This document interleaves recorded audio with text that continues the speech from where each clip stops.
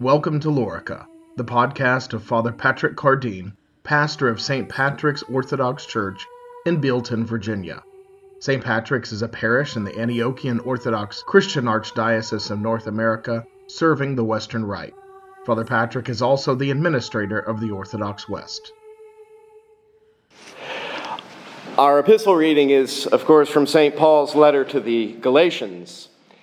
And much of his letter is dealing with the Judaizers.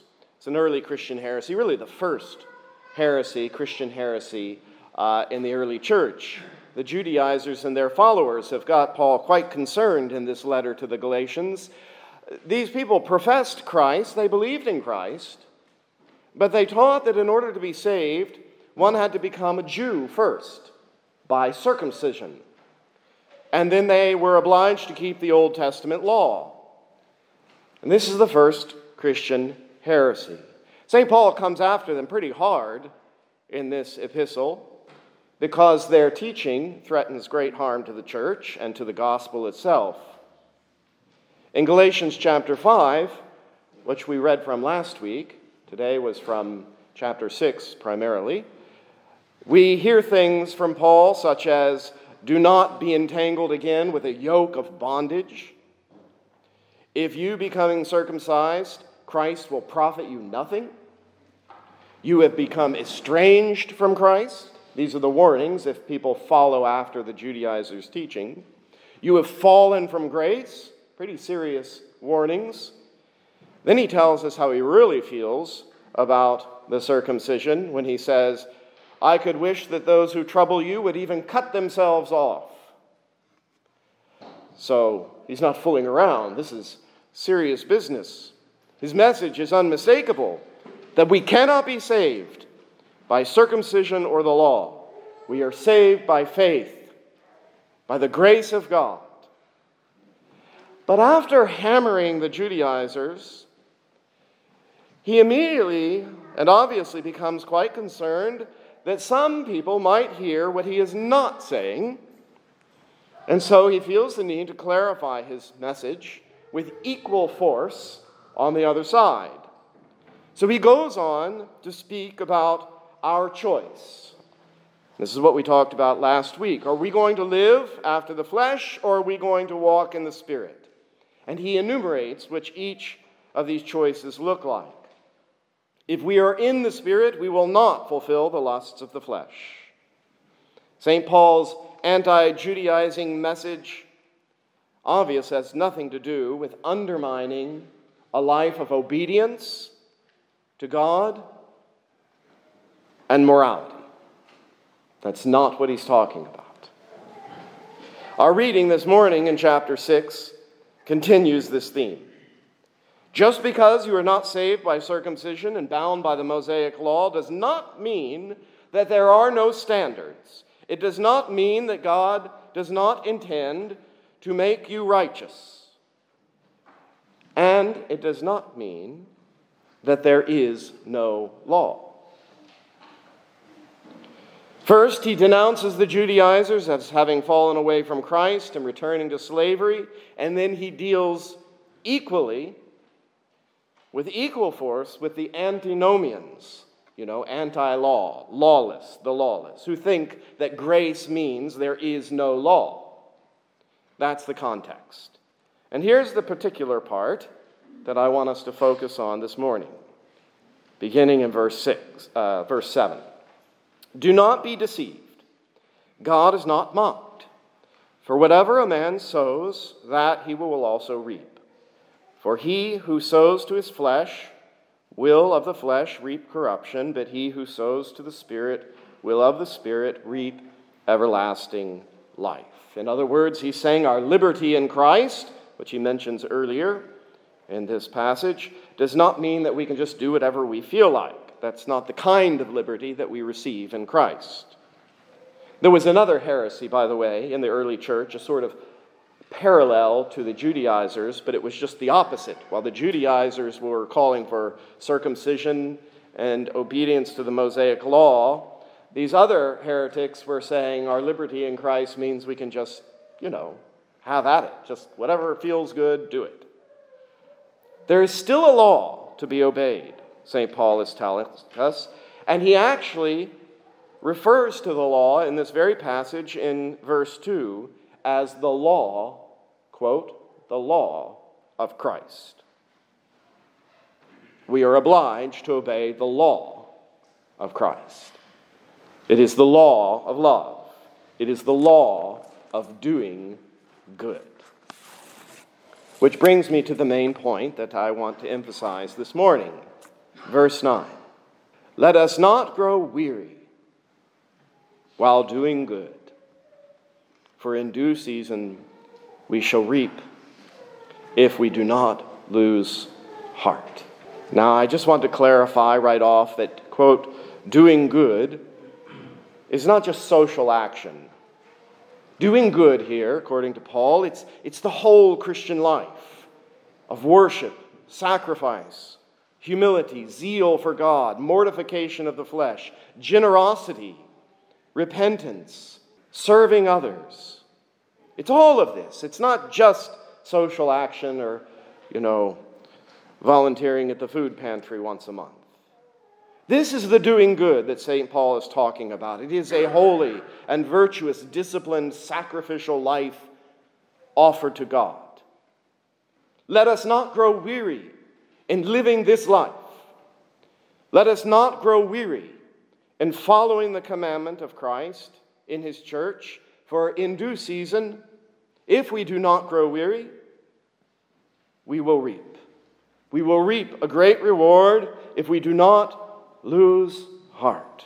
Now, it's obvious, should be obvious to all of us here, why he gives such an admonition not to lose heart. It's because we do so easily lose heart. We do so easily grow weary. So easily do we return to our old life. We slack off. We forget. We lose interest. We become lukewarm. We forget our first love.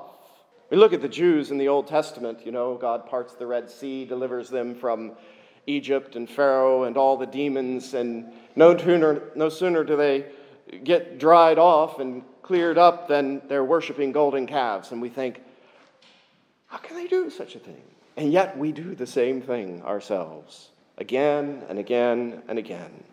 We forget what God has done for us, and our love grows cold. What if we do lose heart? What if we do give up? What if we begin well our race, but end poorly? Well, those are sorts of questions that I'm posing, but not wanting to answer. The point of the question is not for me to judge, not even for you to judge, but hopefully to bring us to a point of sobriety and perspective, to take stock of our life, our Christian life. To understand that this race that we are in, it's not a sprint. We're not shooting stars. This is about the long game. And every day, we have an opportunity to run our race or to walk away from our race. In the end, it makes little difference how you came out of the gate. Maybe you came out strong. Well, it doesn't really matter in the end. What matters is how you finish. You can come out of the gate strong, and you can be living in that past, thinking, man, I was so zealous for God. It matters how you live today, here, now, in the present. It matters that we do not grow weary in this race. Now, hearing it put this way might cause you anxiety. I know it does, because many people tell me they feel this pressure that they feel like they can't live up to. It causes great anxiety to think that every day counts. But this shouldn't cause us anxiety. Our life in Christ is not about achieving something impossible. It's just about being who we are. It's not like God is requiring you to sing the Declaration of Independence in Cantonese, and if you don't, you're going to, just incinerate. It's not that. It's more like you just need to keep breathing, or you will die. You've been born above by the Spirit, just like Silas has this morning. And you've been given everything you need for life and godliness. We stumble because we don't believe it. Sometimes the way we approach the Christian life, we think about it as like a power lift. We muster all the mental and physical energy we can for a few moments of exertion, and then we're worn out and need to take a long break. I prayed yesterday. I need a week off. That's how we think about it. But we approach it like, I've got to build up all this energy and this mental, psychological preparation, and I'm going to do this big lift, and then I'm going to take a good long break. But that's not how life in the Spirit works. First of all, it doesn't even require that kind of energy. It requires faith. But with faith in God, we can do all things. The point is it's not like we take a break from life in the Spirit. It's constant. And if that thought of constancy in our obedience, our faith, our life in the Spirit, if that wears you out, if that causes you undue anxiety and a sense of pressure and, oh my gosh, what am I going to do? Then you are thinking about it all wrong. You're missing something. That's what I'm telling you. You're missing something. It should not cause that feeling in you. And I know that it does. It's caused that feeling in me, and many of you have told me it's caused that feeling in you. If it's causing that feeling, we can be rest assured something's not lining up. Something's not firing right. The thing that concerns me the most, speaking as your pastor, is not just in you, but in me as well. It's our inconsistency. It's our faithfulness or the lack thereof. Our lack of consistency, our lack of faithfulness is from a lack of faith. We're controlled by our emotions, by our appetites.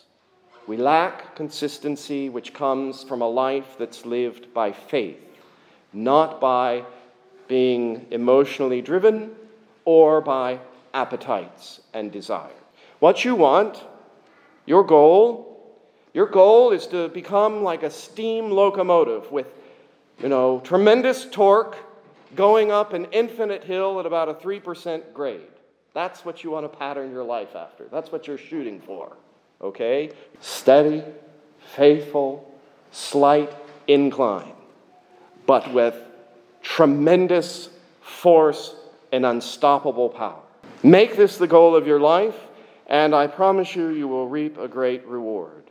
Now, the church gives us all kinds of tools to help us achieve this life in the Spirit.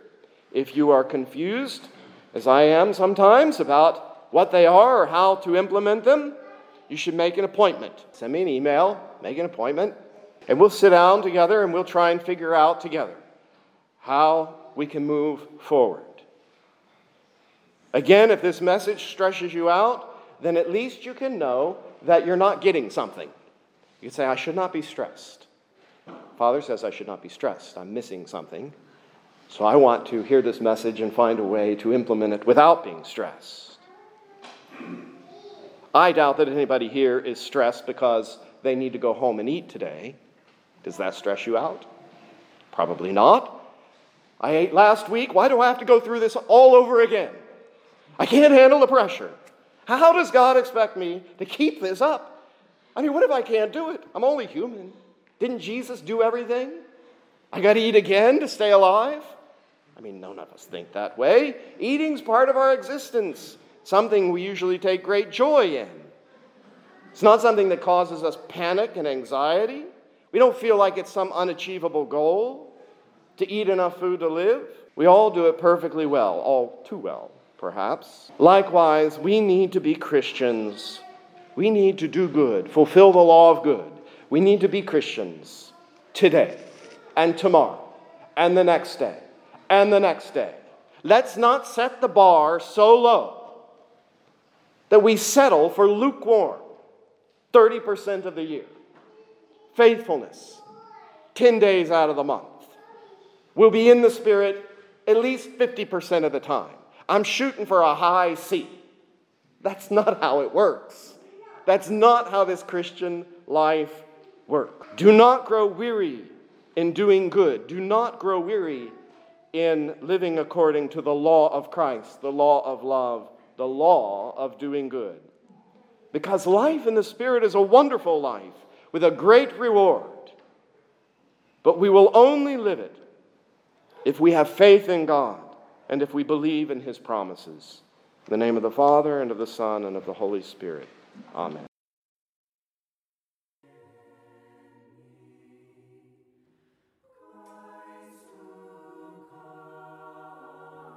You have been listening to Father Patrick Cardeen, pastor of St. Patrick's Orthodox Church in Bealton, Virginia. This has been a production of the Orthodox West.